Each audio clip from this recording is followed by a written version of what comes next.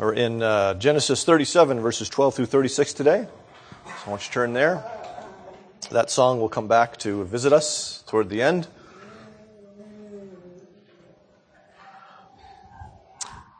Let's hear from God's word. Now his brothers went to pasture their father's flock near Shechem. And Israel said to Joseph, "Are not your brothers pasturing the flock at Shechem? Come, I will send you to them." And he said to him, "Here I am." So he said to him, "Come now, see if it is well with your brothers and with the flock, and bring me word." So he sent him from the valley of Hebron, and he came to Shechem. And a man found him wandering in the fields, and the man asked him, "What are you seeking?" "I am seeking my brothers," he said. "Tell me, please, where are they pasturing the flock?" And the man said, "They have gone away, for I heard them say, 'Let us go to Dothan.'" So Joseph went after his brothers and found them at Dothan. They saw him from afar, and before he came near to them, they conspired against him to kill him. They said to one another, "Here comes this dreamer. Come now, let us kill him and throw him into one of the pits. Then we will say that a fierce animal has devoured him, and we will see what will become of his dreams." But when Reuben heard it, he rescued him out of their hands, saying, "Let us not take his life." And Reuben said to them, "Shed no blood. Cast him into this pit here in the wilderness, but do not lay a hand on him, that he might rescue him out of their hand to restore him to his father." So when Joseph came to his brothers, they stripped him of his robe, the robe of many colors that he wore, and they took him and cast him into a pit. The pit was empty. There was no water in it. Then they sat down to eat. And looking up, they saw a caravan of Ishmaelites coming from Gilead with their camels bearing gum, balm, and myrrh on their way to carry it down to Egypt. Then Judah said to his brothers, "What profit is it if we kill our brother and conceal his blood? Come, let us sell him to the Ishmaelites, and let not our hand be upon him, for he is our brother, our own flesh." And his brothers listened to him. Then Midianite traders passed by, and they drew Joseph up and lifted him up out of the pit and sold him to the Ishmaelites for 20 shekels of silver. They took Joseph to Egypt. When Reuben returned to the pit and saw that Joseph was not in the pit, he tore his clothes and returned to his brothers and said, "The boy is gone, and where shall I go?" Then they took Joseph's robe and slaughtered a goat and dipped the robe in blood. And they sent the robe of many colors and brought it to their father and said, "This we have found. Please identify whether it is your son's robe or not." And he identified it and said, "This is my son's robe. A fierce animal has devoured him. Joseph is without doubt torn to pieces." Then Jacob tore his garments and put sackcloth on his loins and mourned for his son many days. All his sons and all his daughters rose up to comfort him, but he refused to be comforted and said, "No, I shall go down to Sheol to my son mourning." Thus his father wept for him. Meanwhile, the Midianites had sold him in Egypt to Potiphar, an officer of Pharaoh, the captain of the guard. Let's pray. Father, we thank you that this was written, as Romans 15 says, for our instruction, that we might endure, and through the encouragement of the Scriptures have hope. As the God of endurance and encouragement, grant that we would see Jesus, the one in whom we hope, through these Scriptures this morning, and that the Spirit would enable us to trust in Him as He is presented to us in the Scriptures. For it is in His name we pray. Amen. Ever been in the wrong place at the wrong time? Gracia and Martin were not supposed to be at Dulce Palmas. They were supposed to be somewhere else. But, as Providence would have it, one of their colleagues had a father who passed away, and so their colleague left the Philippines to return to America for his funeral. This meant that Martin had to fill his position in flying to the other missionaries on a different route. And so she decided that since their anniversary was coming up, they would spend a mere 24 hours at this hotel to celebrate their anniversary. It was during those 24 hours that armed men knocked on the door, forced their entry, and took them captive. From our perspective, wrong place, wrong time.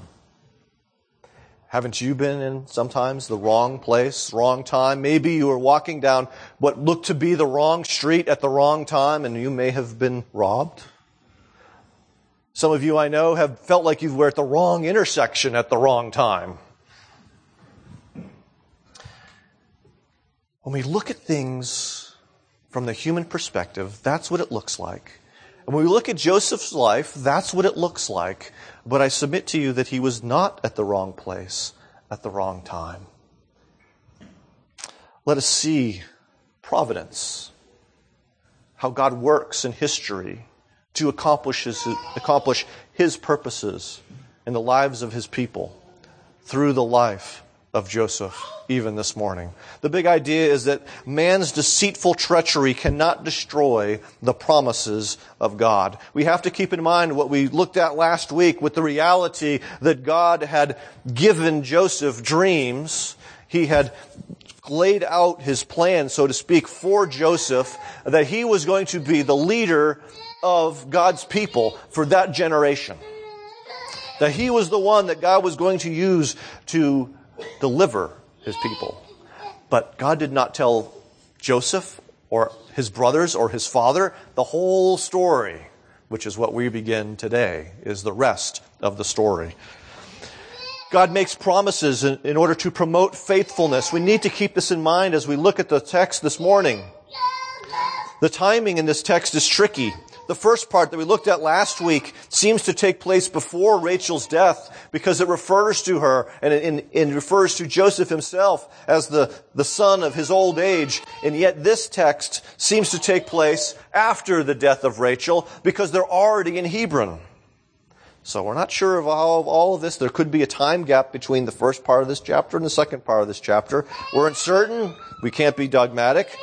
But this we can be certain of, that one of the themes that we find in Scripture is that God's promises are meant to shape our behavior. 2 Corinthians chapter 7, verse 1 states, "Since we have these promises, beloved, let us cleanse ourselves from every defilement of body and spirit, bringing holiness to completion in the fear of God." If we were to look at this passage of Scripture in light of what we did with our confession of faith, we would see that essentially Paul is saying to them, you have been justified, you have been adopted, which is why he calls them beloved. Since you have these promises, we have these promises, we are to purify ourselves. This process of sanctification, may it take place, and may it bring holiness in us, may it bring this to completion in the fear of God. And so we are to serve God out of faith. By having received these promises, we moved forward in our sanctification by God's grace.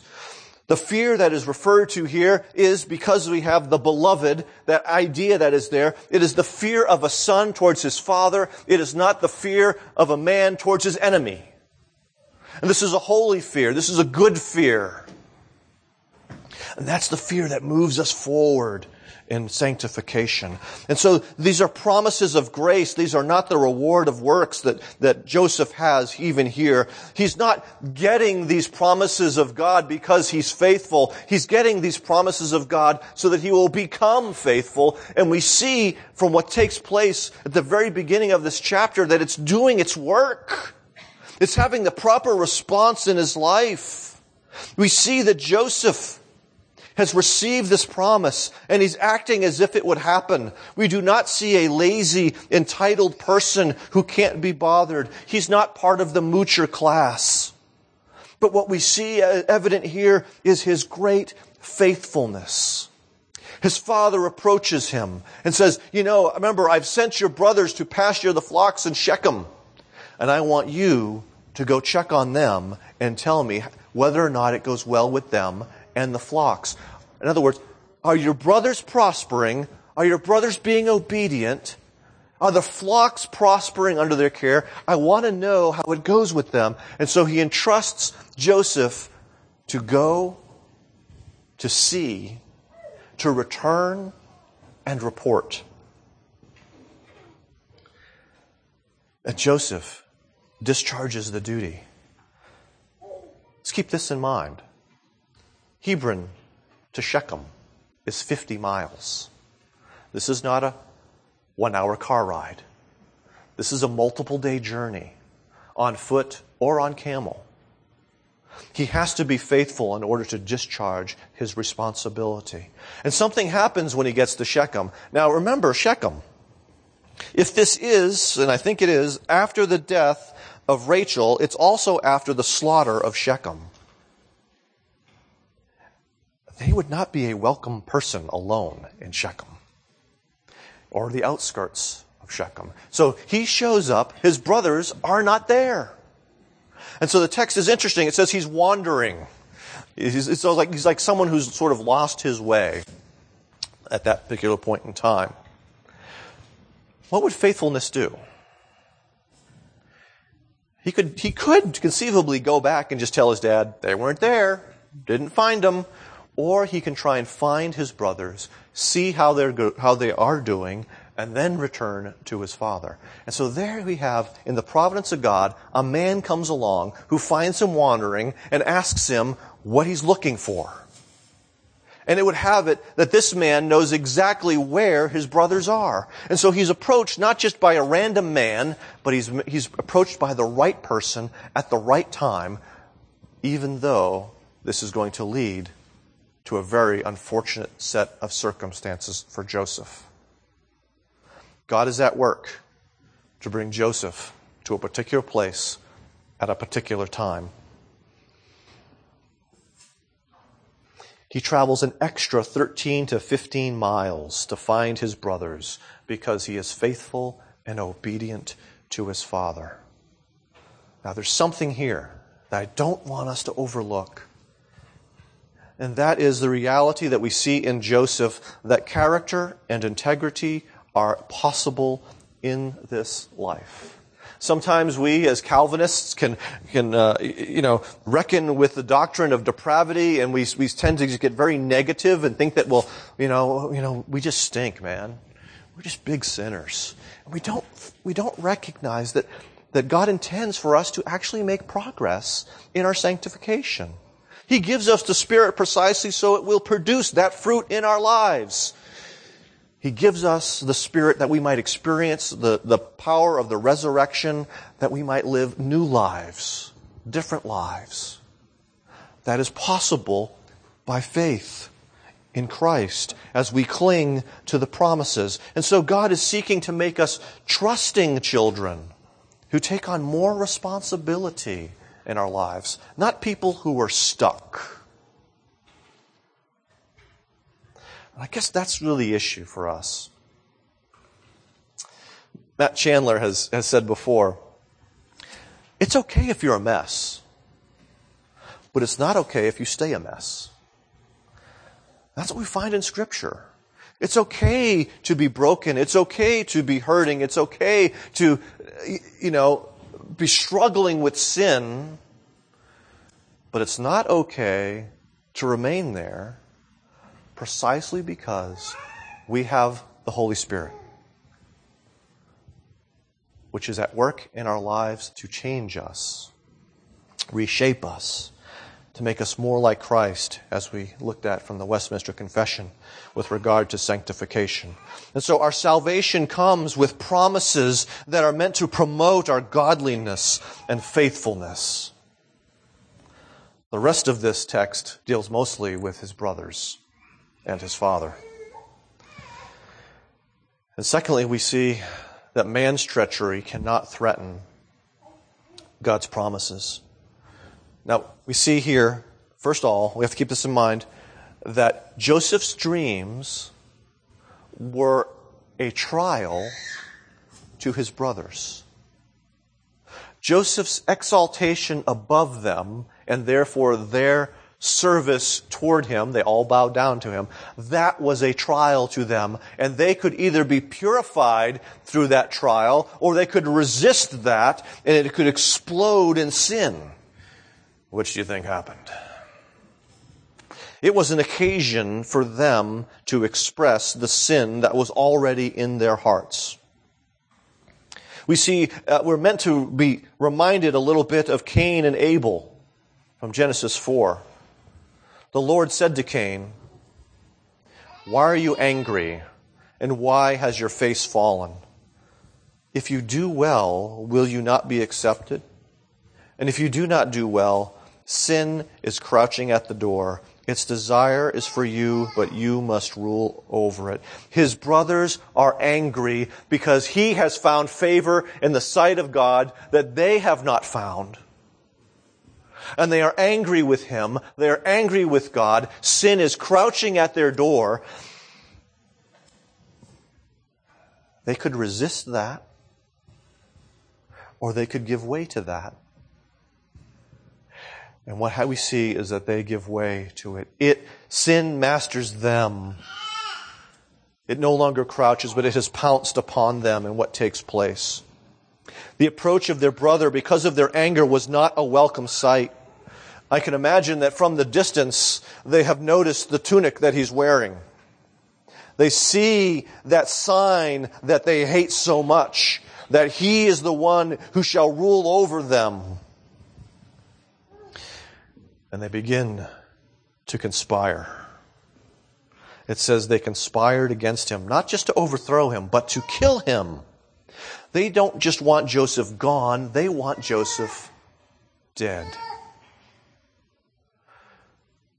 This text talks about wild devouring beasts, but it looks in the wrong place. The wild devouring beasts are his own brothers. The ones who are meant to have his back become the ones that put the knife in his back, who betray him. Why are they doing this? Why do they want him gone? It goes back to the idea of the dreams. That's exactly where Moses brings us, and there's something a little bit lost in translation. They say, it just usually says the dreamer. Here comes the dreamer. But in the Hebrew it says the dream master. It uses that word right before dream for Lord, Baal. Lord or master. They're mocking him. Here comes the master, the Lord of the dreams. We'll see how those dreams turn out, won't we? Let's get rid of him. And so they do this because they are filled with envy, they are filled with hatred, and they want him gone. That reminded me a lot of the priests and the scribes in the day of Jesus, and including the work of Judas and that whole thing. They turn against him. They mock him. And what happens is they cannot see the very deliverance of Israel is at stake. What they don't know is that right now they are seeking to kill the one man who in the future can save them. They don't know what's going to take place in the future. And they don't, in their anger and their hatred, understand how important that person is. They don't realize that God has appointed him for a special and holy task, and they want to destroy him because of the dreams. And here we have Reuben. Reuben is interesting. Remember what happened at Shechem? Reuben was one of the ones who led the way in that, in destroying the Shechemites. He was so bold when it came to the Shechemites, and yet here we see him sort of being very cautious. His plan is to get his brothers not to kill him, precisely so he can rescue Joseph and restore him to his father. What's going on here in that is most likely that Reuben is trying to get back into his father's good graces after the affair with the concubine. He's trying to restore his place in the family. He thinks that if he can save Joseph, that his father will somehow restore him to glory. And yet we see the feeble leadership of Reuben, why he's really not set qualified, an appropriate firstborn who will lead Israel into the future. But he does convince them to shed no blood. And so they throw Joseph alive into the pit. The word that's used can refer to, among other things, a cistern. And the archaeologists have found a number of cisterns in that region, and what they are is a hole that is anywhere from 6 to 25 feet deep, carved out of rock. And what happened with the cisterns is usually it's wide on the bottom, and it curves up like a bottleneck at the top. So in other words, there's no way out. Unless he has rock climbing gear, there's no way he can scale that part of the cistern. He needs someone to deliver him by a rope to get him out of there. So Joseph is as good as dead. Although they have not laid hands upon him, although they have not slain him, they have not shed his blood, he's as good as dead because he'll starve to death or die of thirst in the cistern. While he was given into their hands, God actually had other plans for Joseph. Again, this study in providence. I'm reminded of Paul. I was reading Romans, finished up Romans this week, and in Romans 15, what we find is Paul reminding the Roman church that he's on his way. That his plan, Paul's plan, is that on the way to Spain or Gaul, he's going to stop in Rome, he's going to encourage them, but he reminds them, first I must go into Jerusalem. Okay, we see confirmation of this in 1st and 2nd Corinthians. He's going to pick up the collection that is meant for the Jews that are in Jerusalem who have been affected by the famine. He's going to bring that there, and then after that, he's going to go to Spain via Rome. But what does he say to them?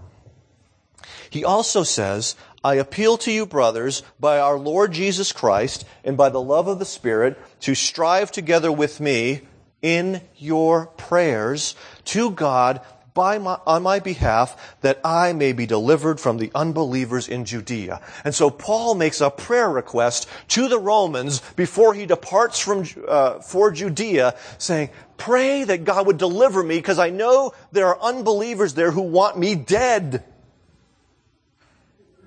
It wasn't quite answered like Paul thought. Paul would get to Rome, but not as a free man, and not on his way to Spain.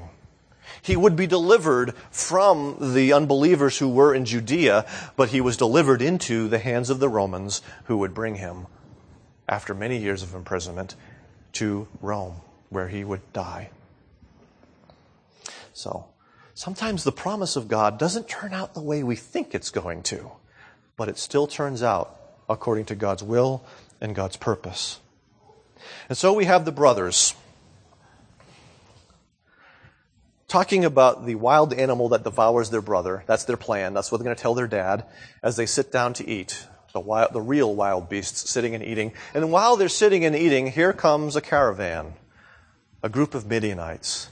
And Judah, who will emerge as the real leader of the remaining brothers, we'll get to his story next week, has an idea.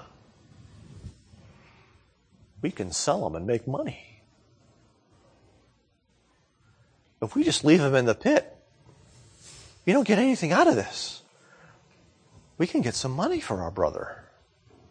Now, of course, it was illegal, even in that time, to kidnap someone and sell them like that.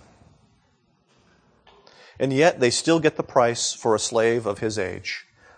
Between the ages of 5 and 20, the price for a slave in Israel would be 20 shekels of silver. For an older slave, it was 30, which is what Judas got paid for Jesus. Okay? They sell him into slavery. I think back of the Barnums. and their story. The men who were armed and who broke into their hotel room and took them hostage because they were Americans, not because they were missionaries. And they took them hostage precisely so they could get a ransom for them. They wanted money. And so this group of Islamic militants traveled around the countryside of the Philippines, hiding from the armed services, the army of the Philippines, dragging along the Barnums and other hostages that they want money for over a year and a half. Dragged around the countryside. Because from a human perspective, they were in the wrong place at the wrong time. But one day, this slave, who's about to be sold into Egypt, is the one who would save Israel from its famine. That would save Egypt from the famine. He points us, of course, to Christ, who was betrayed by his brothers and would deliver Israel from something far greater, their bondage to sin. This is God's means to God's end, this process, this pleasantry, this hardship. And so I encourage you, brothers and sisters, that when you're under trial, that each of us need to return to the promises of God in Christ. Because what happens when we're in trial is that we lose sense of where we are. It's kind of like me around here. It's what Amy always laughs because someone will ask me, well, where's the church? And I'll it's over there. When really it's over there.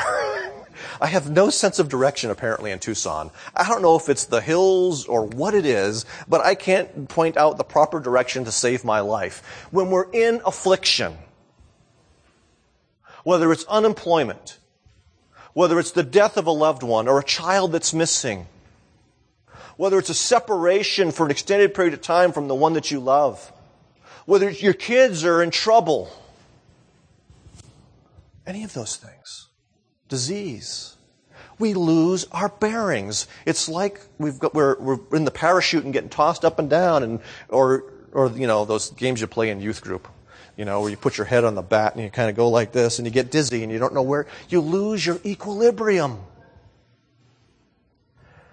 The promises of Christ are like true north. It's like the compass that reorients us to spiritual and therefore eternal realities. We need to return to the promises of God to regain our equilibrium in the midst of trial and hardship, in the midst of our sadness, in the midst of our fear.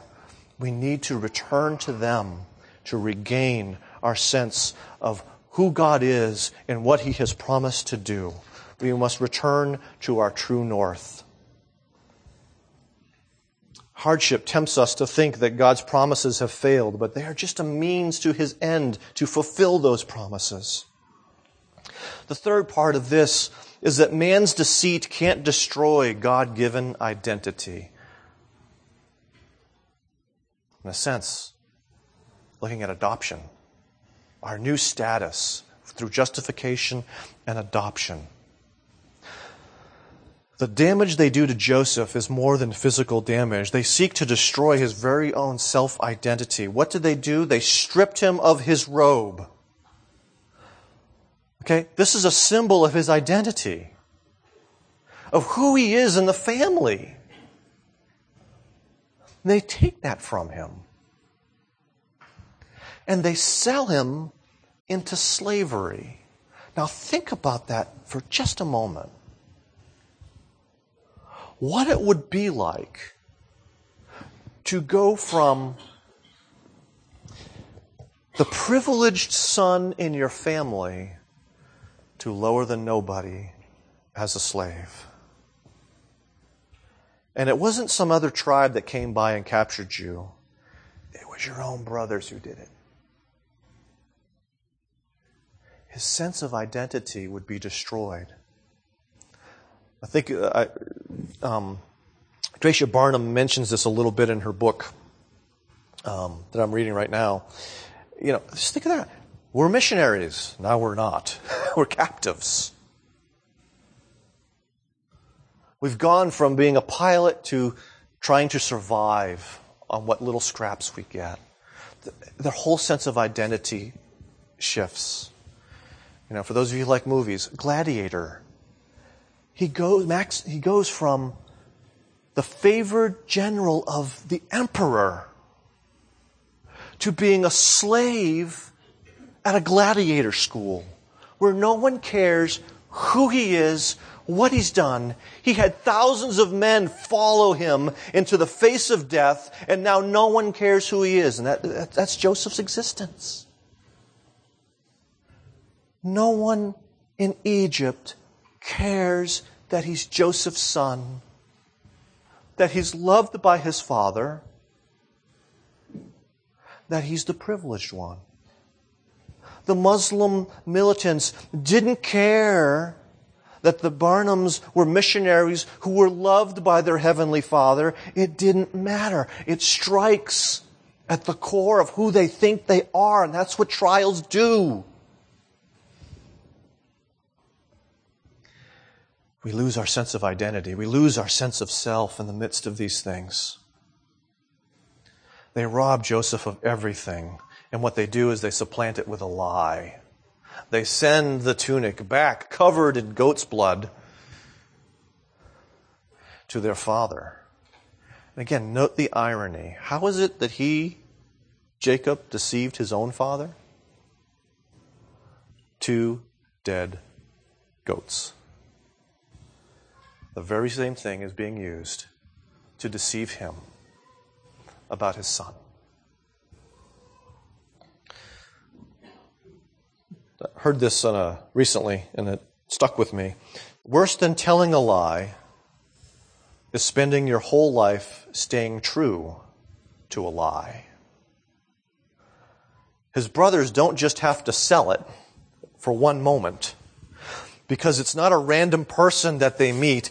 This lie is for their father.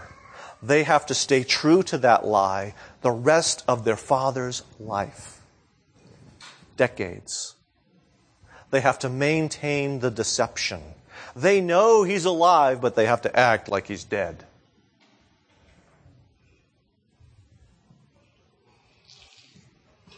Sold to Egypt. In Egypt to Potiphar. Notice here what happens. He's placed very strategically until the right time comes.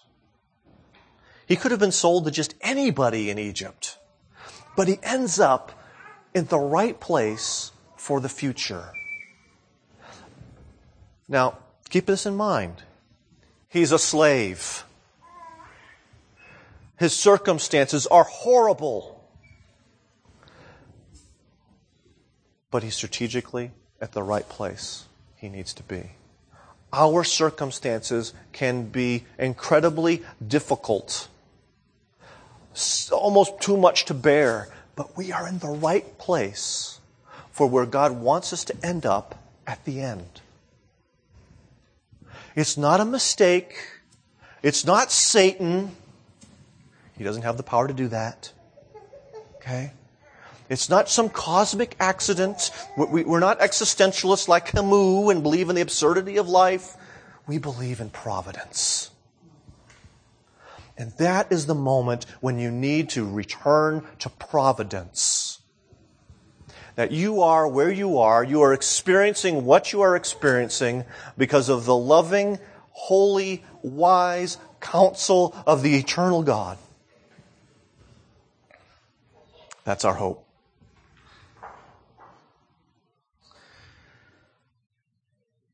Slavery still happens today. And those enslaved continue to lose their dignity. They continue to lose their identity to their oppressors. We see this taking place when Satan and the religious leaders assaulted Christ's identity. What takes place when Jesus is in the wilderness? If you are the Son of God, he repeats to him, he's trying to attack his identity. He's trying to get him to doubt the reality of who he is. And Satan uses the same trick on us when we are you really God's child? Are you really adopted by him? How would you end up in this mess if you were? Yesterday I watched Kung Fu Panda 2 with the kids, which is amusing because we never saw Kung Fu Panda 1.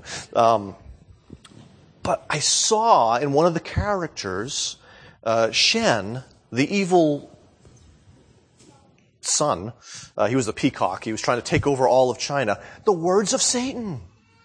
Because he continues to say to Po, who was adopted, he says, your parents hated you. He doesn't tell them, I'm the one who killed your parents. He says, your parents hated you. He speaks a lie to undermine his identity, to make him weak and powerless in his own sight. This is what Satan does. That's why we need to return to the Scriptures. Places like 1 Peter 4. But rejoice insofar as you share in Christ's sufferings. We need to remember that we're going to share in Christ's sufferings, so that we may also rejoice and be glad when His glory is revealed. Just like Paul in Romans 8, we share in His sufferings and we will share in His glory when it is revealed. Therefore, let those who suffer according to God's will, which would be all who are suffering, entrust their souls to a faithful Creator while doing good. What's Peter saying? Although the whole world wants you to forget who you are, don't forget who you are. Remember whose you are. And continue to act like you're His.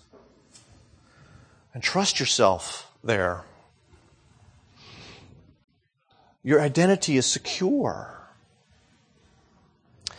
We just sang, God moves in a mysterious way, and in the past I've told you, I found out more about that song and why it was written, and maybe some of you don't remember what I said, so I'm going to briefly repeat it.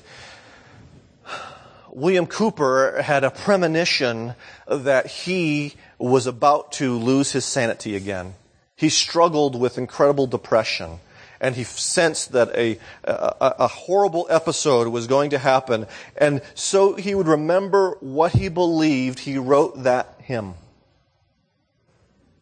So that when he came out on the far end, he would remember what he believed.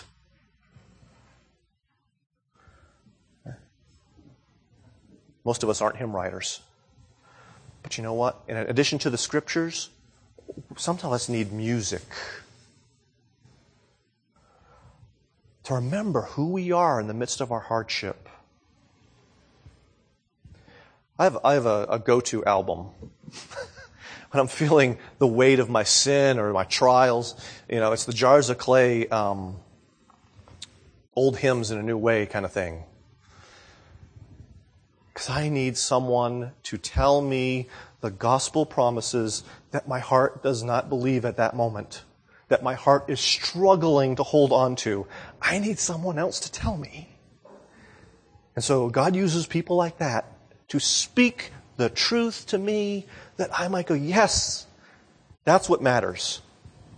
That's what's important. And so Christ gives us these things to bring us back, to restore that sense of who we are and confidence in His promises.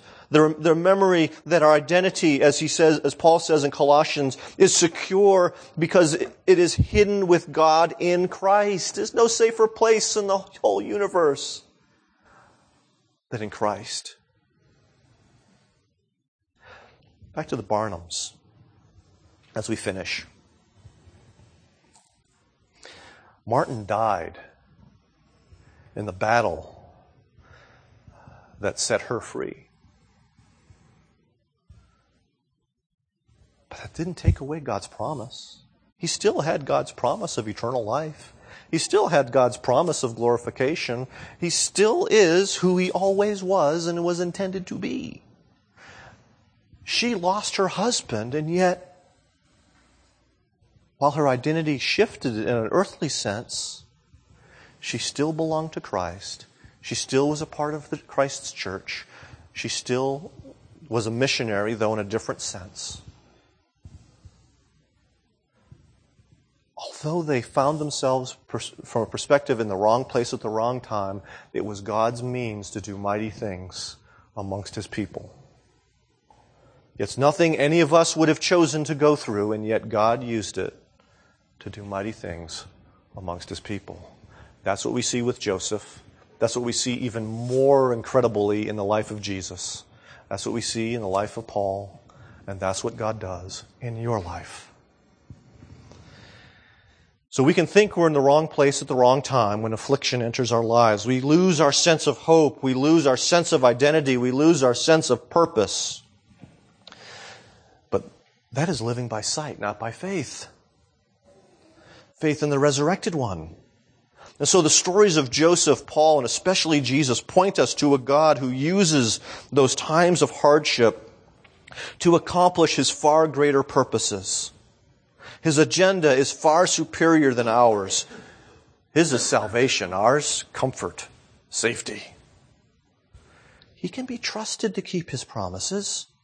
And so when we're in that place, will we choose to trust even though we don't understand, or are we going to surrender to bitterness and despair? That's really where we are. That's really, I think, part of what this text calls forth from us. Let's pray. Father, we thank you that we believe in a Savior who did not give in to despair. That he knew exactly who he was. He knew exactly where he was going, just as it talks about in John 13. And because of all of that, because he knew his time had come, he chose to serve his disciples and prepare them for his departure. A departure that they, just like us, we don't understand how it's better for us, and yet Jesus said, "It is better for you that I go." So many of the things you do, Father, we confess that we don't understand how it's better. Help us to trust you in that hard place, in that difficult time, to know that it is better for us to experience this. And instruct us in the weeks to come, because this is a story that ain't done yet. And we'll see more of all of this in the weeks to come. And so create in us ready and willing hearts that are able to listen to this, because the flesh resists it. And our guard goes up. So have mercy on us and give us ears to hear. And we ask this in Jesus' name. Amen.